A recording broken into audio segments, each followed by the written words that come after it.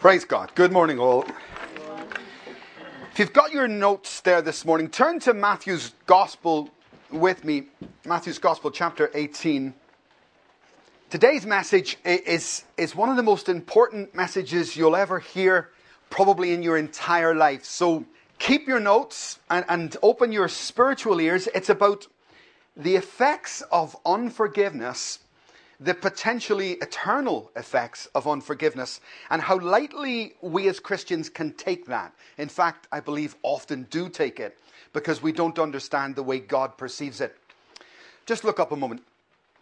I was dropping a guy at the Ibis Hotel in St. Vincent Street. And I pulled up outside, I went to the ticket machine, I got my ticket, I put the ticket on the car, and I just happened to glance, and there was 2 traffic wardens walking down the street. I don't have a problem, do I? No. So I go into the hotel, I put the guy in the hotel, and a few minutes later I come out and there's a ticket on my car. Yeah. So I grab the parking ticket, and I grab the ticket I bought, and I run down the street. And I say to the guy, there's been a mistake. Look, I got my ticket.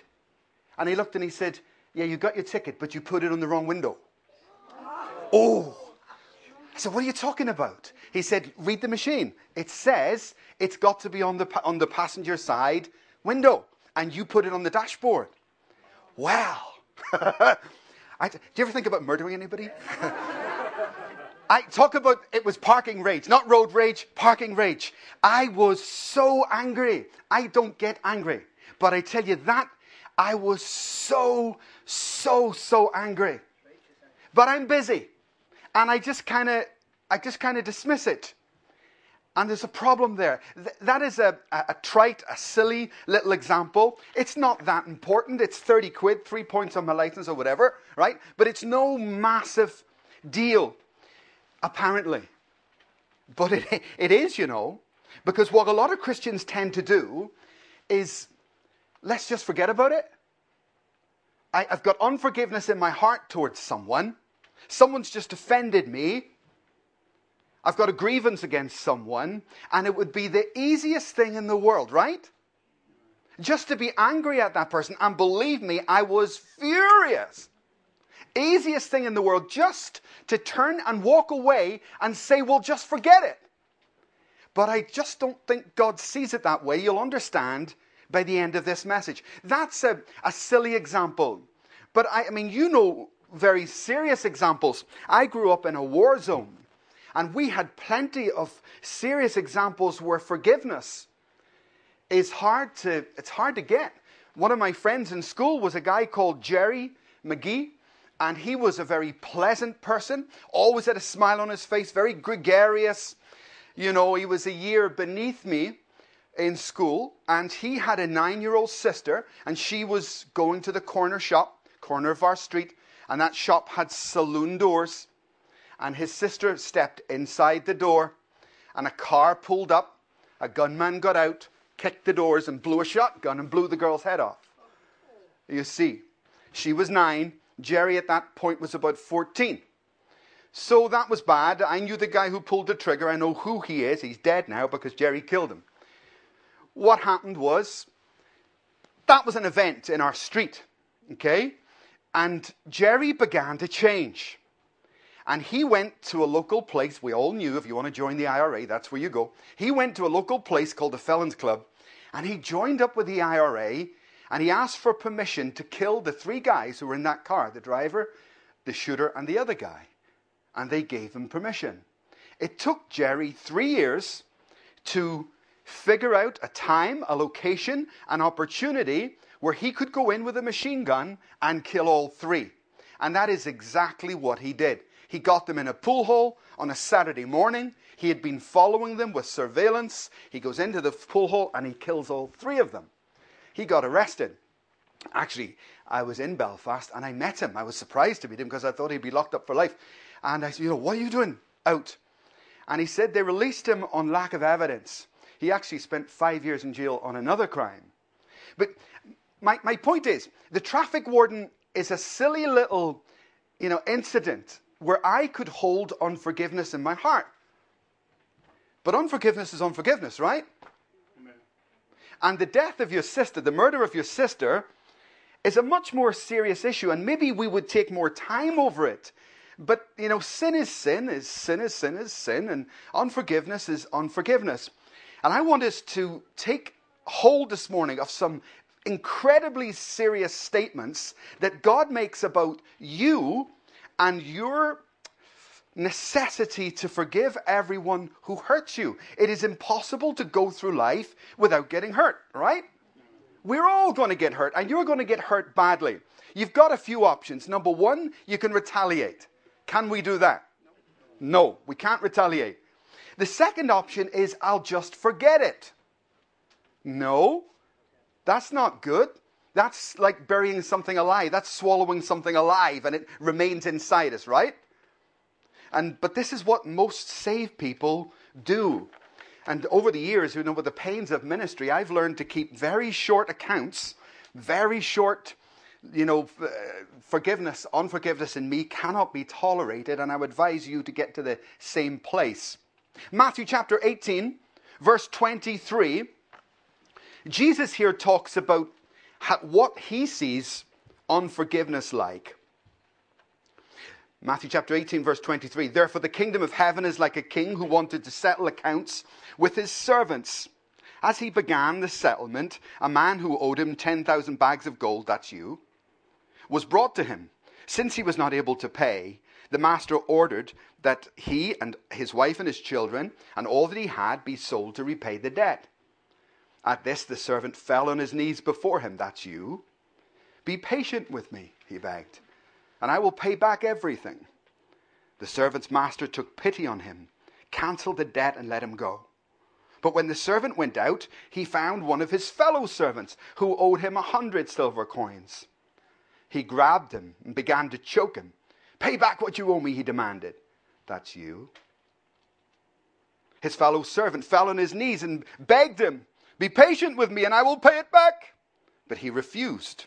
That's you. Instead, he went off and had him thrown into prison until he could pay the debt.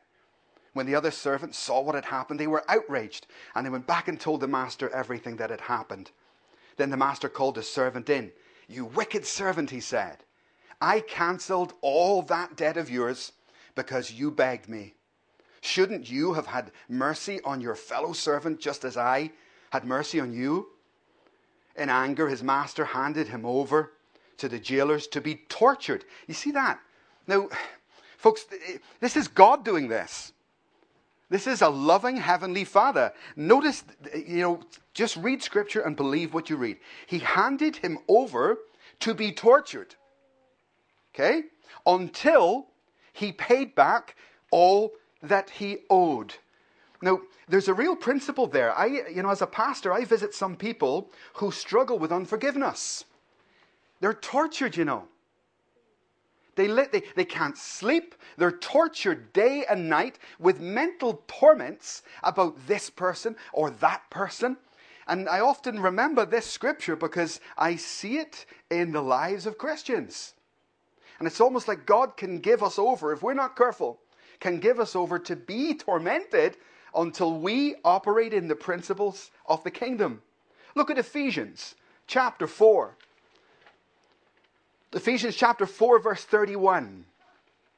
So many scriptures talk about forgiveness and unforgiveness in crystal clear fashion. There's no ambiguity on this topic. Ephesians 4:31. Get rid of all bitterness. Come back to that in a moment. Rage and anger, brawling and slander, along with every form of malice. Be kind and compassionate to one another, forgiving each other, just as Jesus has forgiven you. If I could have my first slide, please. I want to look at a definition, if you like, of what unforgiveness is, how we would describe it. Well, number one, as we read in Matthew's gospel there with the unforgiving servant, it's when I refuse to give to others what God has given to me. When you don't forgive people, you've forgotten that you were forgiven. That's the bottom line. When you don't forgive easily, quickly, you've become to some degree self-righteous. And really, when we don't forgive, it's because we feel that we're better than the person that we're holding that grudge against, or we're holding the unforgiveness against. We feel that, they don't deserve it. And that's pretty much what happened with the parable that Jesus gave.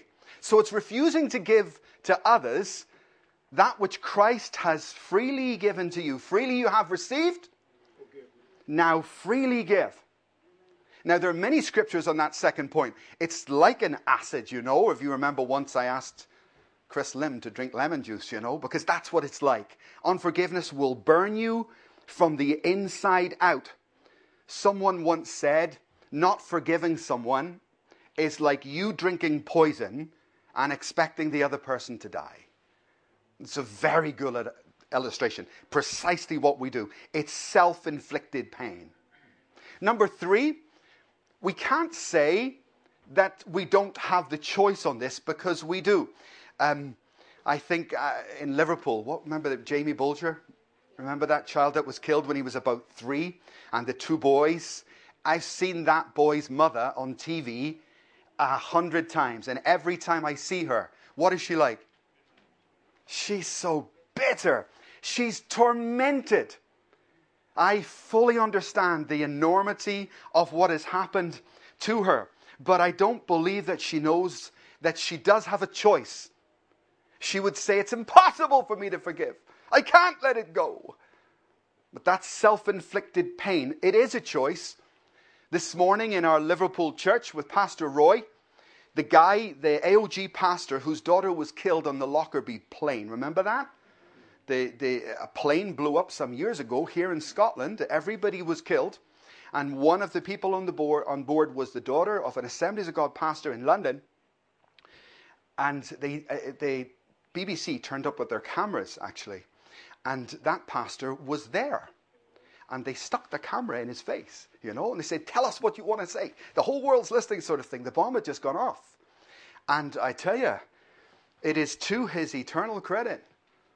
That pastor looked into the camera on the BBC and he said, I forgive. He hasn't found the body yet. Hasn't been a funeral yet. Goodness me. When anger is at its maximum, he was able to say, do you know what? I'm a Christian and I forgive the people who have done this terrible thing. And then 20 years go by, and about 10 years ago, when Gaddafi was still alive, if you remember, Gaddafi gave a gift of $2 million to every relative who had lost someone. Remember? That pastor received a gift of $2 million from Libya. And he gave it back to them for the homeless on the streets of Libya. He felt to do good. And today he's preaching, as I say, down in our Liverpool church. He understood that no matter how serious the issue was, he understood, I've still got a choice. I can do the Christian thing. I can. It is possible. And I tell you, folks, if that guy can forgive, we can forgive. Amen. Amen? He's a very good example of that we can follow. And I hope to God that most of us, our pains and our injuries are not as severe as that. Number 4, it involves self-inflicted pain. As I say, it's something that we do to ourselves because we don't appreciate the dangers of it. If you hold unforgiveness, that's your Christian life put on hold. So that's you stopped. You just pressed pause, and you'll see that in a moment. As soon as you kept that unforgiveness towards someone, in kingdom terms, everything stopped. Everything was put on pause until you are willing to go back and say, do you know what? I've been forgiven, and I will forgive.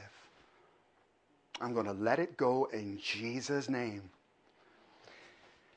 Point 6 there is so important to me. I think this is a huge reason. When we don't forgive others, it's an act of pride. It means that I think I'm better than them. Right? That's the bottom line.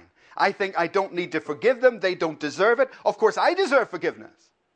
But they don't deserve forgiveness. If you look at 1 Timothy chapter 1, verse 16. 1 Timothy chapter 1 verse 16. But for that very reason, I was shown mercy, so that in me, what does he call himself? Has anybody found it yet? 1 Timothy chapter 1 verse 16. This is Paul talking, and he's given a description of himself. But for that very reason, I was shown mercy, so that in me, the chief of sinners, the worst of sinners, Christ Jesus might display his immense patience. Such an easy little line to read over. But that line for me describes the source of Paul's power. Who is the worst sinner in this room? Everybody looked at Mervyn then. What did you look at Mervyn for? Just joking. Okay. Who is the worst sinner in the room? You know what, folks? Please, really seriously, with all of your heart, it is you. And the day that you don't think it's you is the day that you're on the road to not forgiving someone. Because you're going to look down on someone. When the Apostle Paul, through whom 16 books of your Bible come, the Apostle Paul, who was whipped 5 times, 39 lashes, when this guy can say that his self-perception, the way he sees himself, he needs to forgive those guys with the whips, by the way. He can say, I am the chief of all sinners. That gives me an insight into what my attitude should be. And when I lose that, I lose it. I lose it. I'll become self-righteous, judgmental, and I will hold on to unforgiveness. It's an act of rebellion against the very principles of the kingdom, to say the least. Look at Matthew's Gospel. Please find this, because I want you to see this. You won't believe it unless you see it. Matthew's Gospel, chapter 6, verse 9. Such a famous scripture. The disciples have asked Jesus to teach them how to pray. And folks, I presume we're all praying for something, right?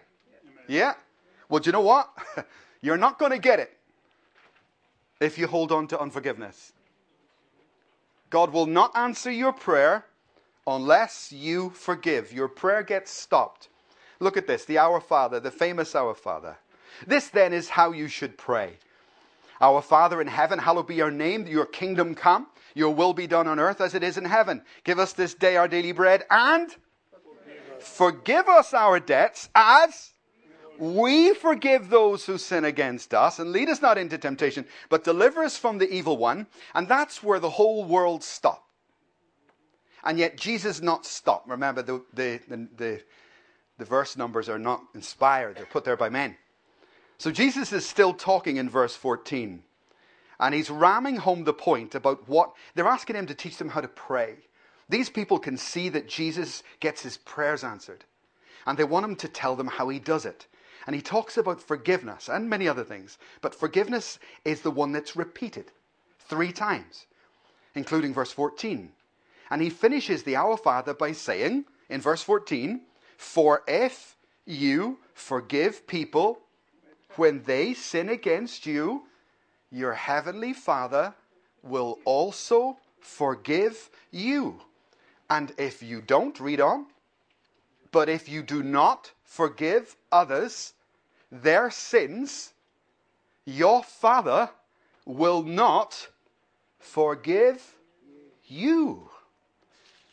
Now, as I say, it's not ambiguous, is it? No. It's incredibly straight. It's very clear. He's adding to the fact that, by the way, they're asking him about prayer, and he said, that's fine. I'll answer your question about prayer. But it's a little bit more serious than that. You can't get your prayers answered unless you walk in forgiveness. But more than that is his point. Much worse than that. It's a million times worse than that. If you do not forgive others, you yourself will not be forgiven by God.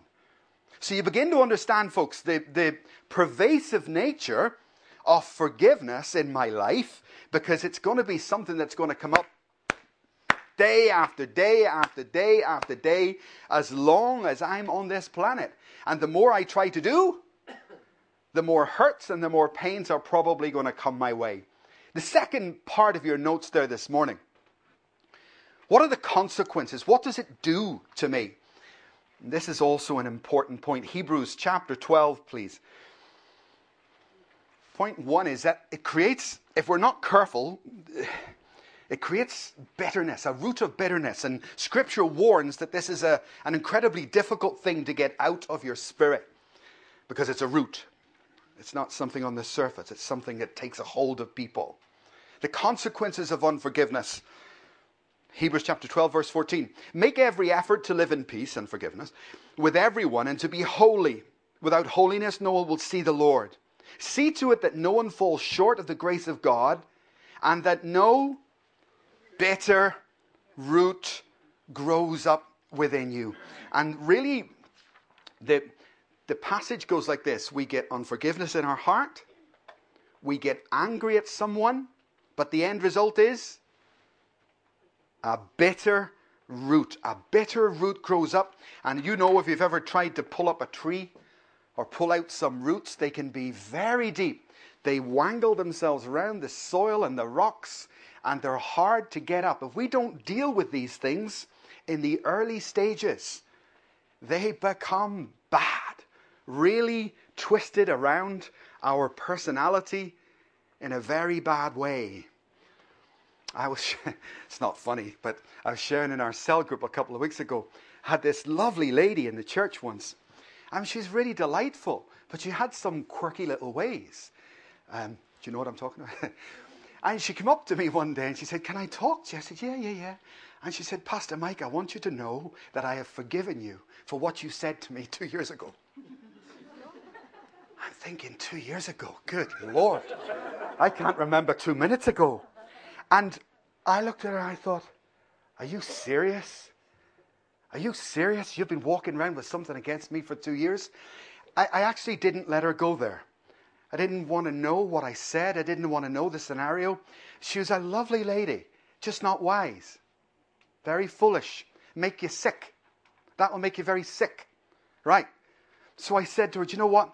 Please forgive me. I've got a job to do, and sometimes you need to be forceful in that job, but I don't mean any harm, right? I don't. Please forgive me for whatever it was I said. Just let it go." I was with one couple for I shouldn't laugh at these things. In marriage, but it is funny. In a marriage guidance counseling session, you know, this couple not getting on at all. Very unhappy with one another, and nearly impossible to get them to communicate with each other. But I was forceful. And I mean really forceful. I said, "We're not going anywhere. Someone has to deal with this. Someone has to lance this boil, and I'm going to do it. I want to know what the problem is." And it took forever. But eventually the woman erupted. And I will never forget the first statement. Her opening line was this: 10 years ago, whoa, 10 years ago, you did 10 years ago. Wow. 10 years. You mean you've been sitting there with that, and then just out came a whole heap, a decade of struggles and strifes, a bitter root, destroying from within. Terrible. You know, and I had to deal with that couple and take them back, you know, because you can tell straight away what's happened there. Happens in many marriages. I said to that husband, "One day, approximately 10 years ago, you came home and she wasn't happy. And you know what you did? You got a newspaper. And you pretended everything was okay.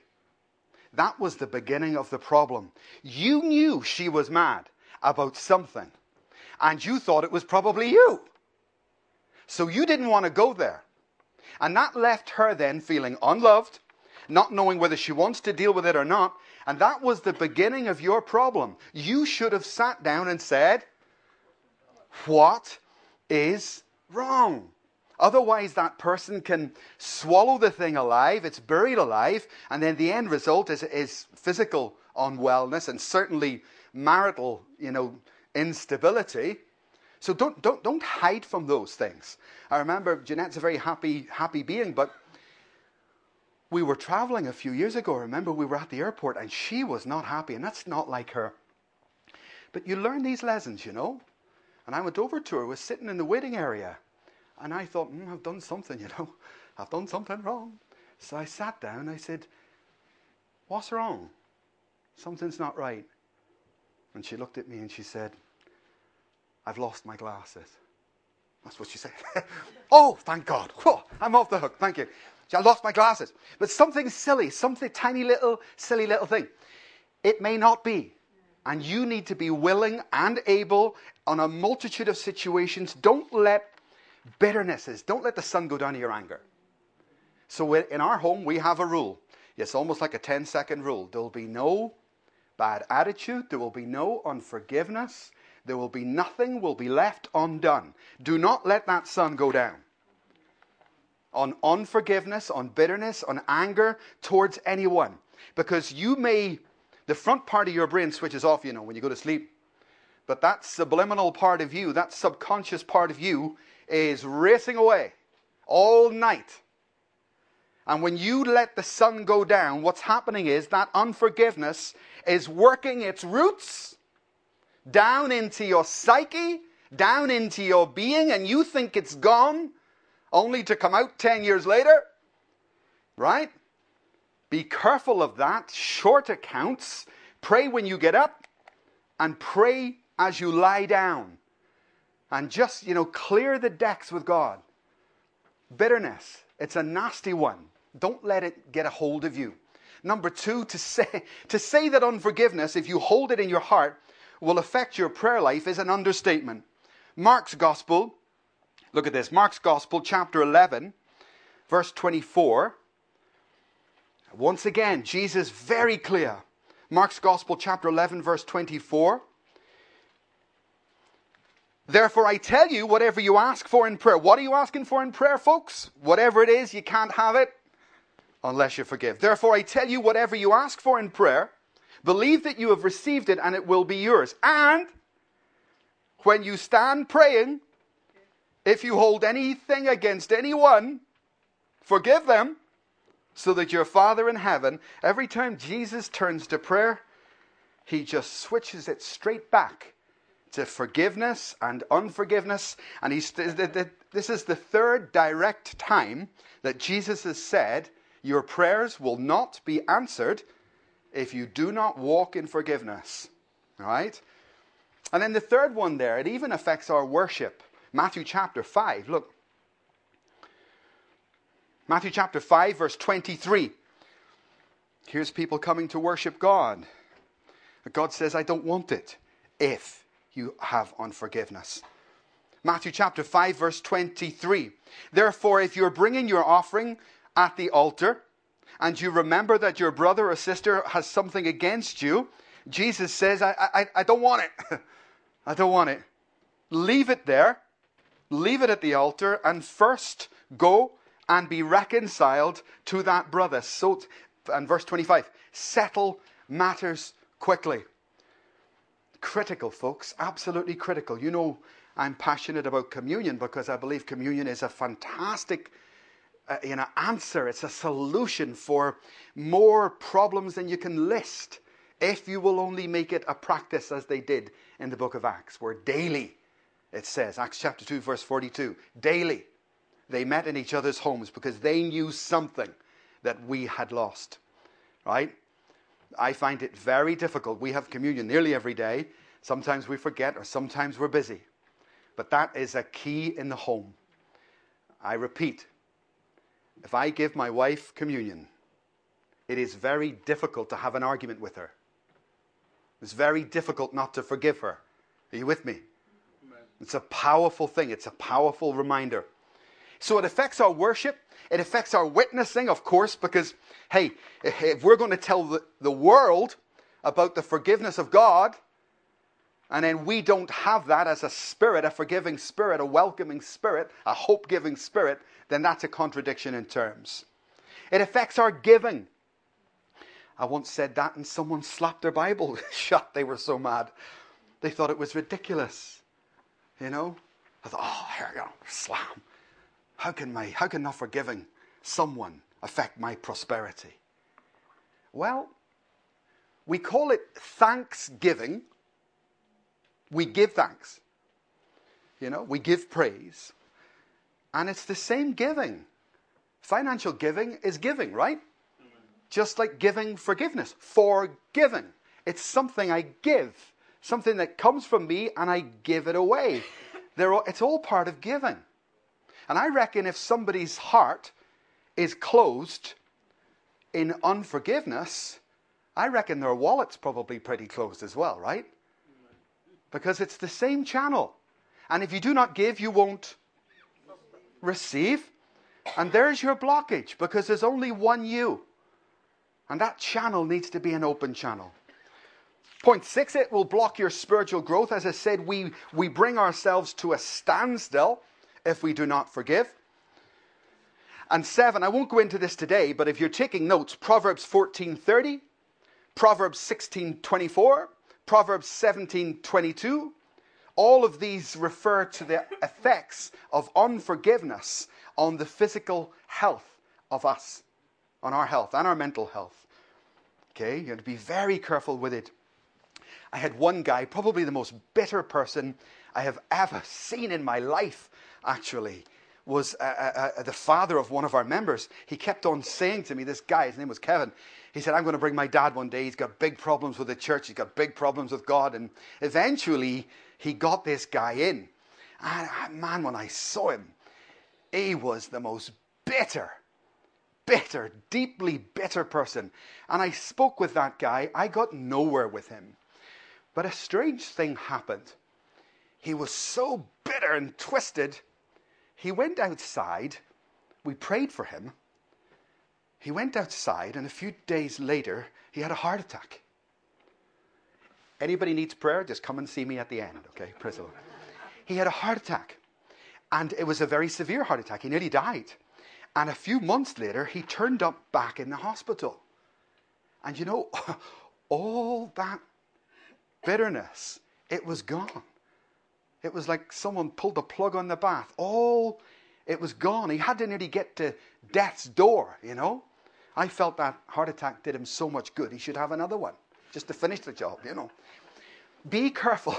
Be careful of holding things in, because it is like acid.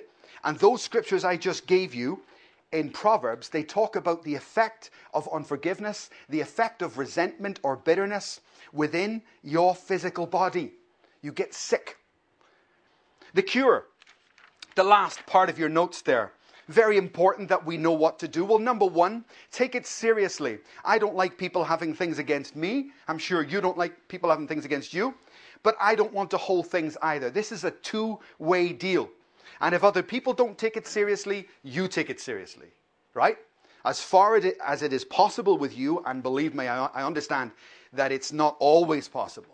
Okay? It's not always possible. Some people just will not entertain forgiveness. That's not your responsibility. If they're that awkward or that stuck in the mud, it shouldn't be a problem for you if your heart is right with God. The cure? Assume full responsibility and be willing to do that. Confess it honestly. If you've done something wrong, say, I was wrong. I am sorry. Amen? Amen. Right? Acknowledge it. Don't get angry, and ask for forgiveness. If you need to do that, do that. Okay? Now, I've shared with you before, I don't take offense very easily. I don't get hurt very easily. I'm not sort of an angry person, but I'm human like everybody else. And only one time in my life have I ever had a big issue, and it was a serious issue. These two guys really, they destroyed me. They absolutely hurt me so badly. And when I grew up, my mother always used to say, look at Michael, he never holds anything against anybody.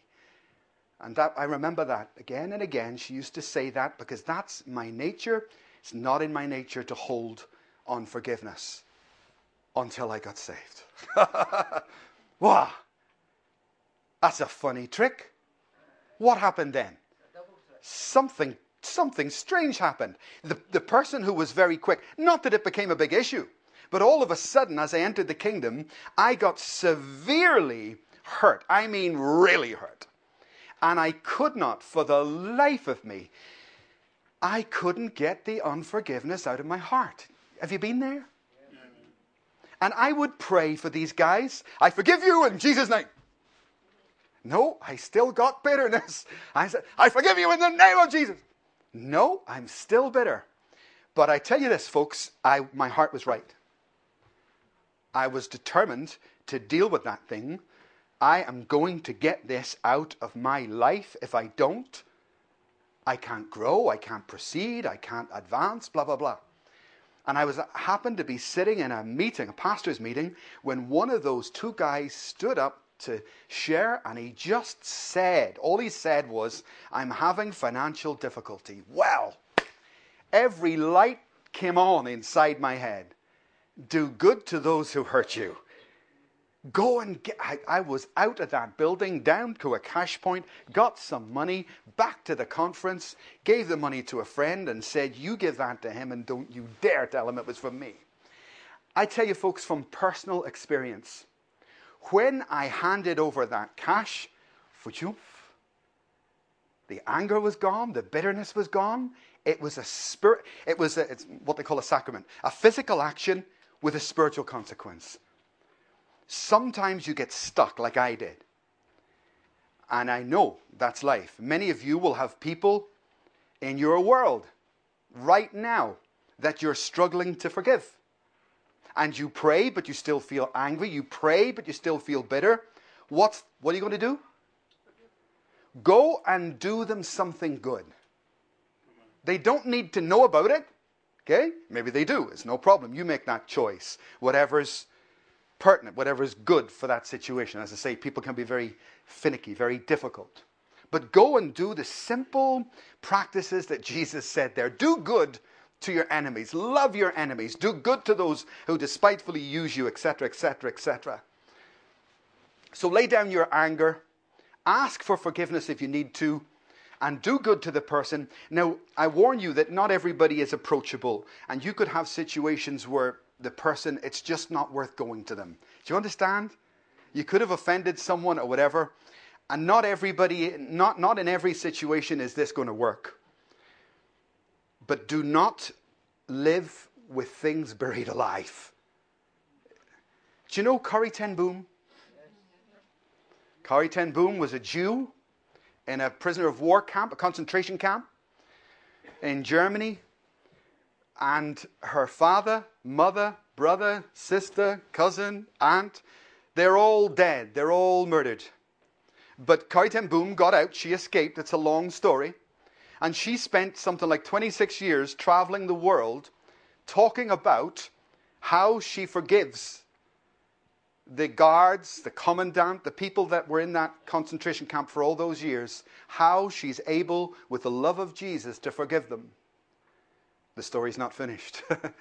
Then one day, she's standing in one of her conferences about forgiveness, the same patter that she's done so often, and she happens to look down on the front row, and there's one of the soldiers. She knows him, he knows her. You killed my mother.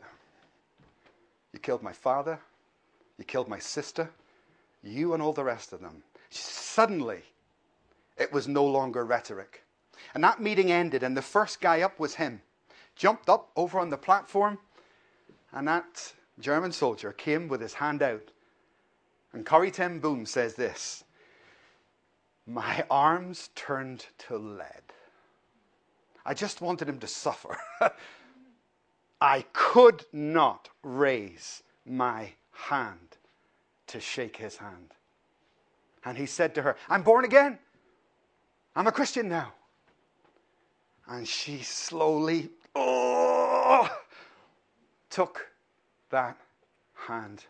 You see, on the surface, she thought that she had dealt with everything.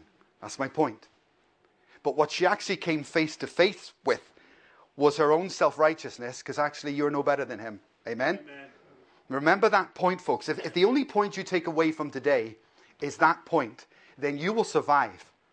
It's self-righteousness that is the root that leads to unforgiveness, bitterness, anger, etc., etc. When you begin to see yourself as Paul does, as the chief of all sinners, you will not find it difficult to forgive people. But when you don't see yourself that way, unforgiveness will begin to grow in the garden of your life. Last slide, please. Same construction as last week. If you remember, we said, I've got to be patient with me. If I can't be patient with the guy I look at in the mirror every day, I'll never be patient with the God I can't see. I got to be patient with myself, patient with God, and that leads me to be patient with other people. Jesus said, my peace, I get. Exactly. He's got peace. He's got peace or he can't give it. And if I haven't got patience for myself, I can't give it. And so it is with forgiveness, folks. I'm delighted that we're having communion today. I didn't realize that. But I want us to forgive ourselves this morning primarily, because that is the root, the wellspring within you. I put forgive God. I trust you know what I mean. Vindicate God. Call it what you want. But when tragedies or things go wrong in life, many people hold bitternesses or angers against God which have no place. So receive the forgiveness that Jesus freely gives you. Tell God that it's okay. And with that deposit, I want you to begin to think about people, situations where you have hurt people. And maybe, just maybe, it's appropriate that you make a phone call, you send a letter, you knock a door, or maybe it isn't. Maybe it isn't appropriate because not all situations are the same. But one thing for sure, folks, make sure that your heart is right before God and that there is no unforgiveness there, so that what you're praying for, you can receive.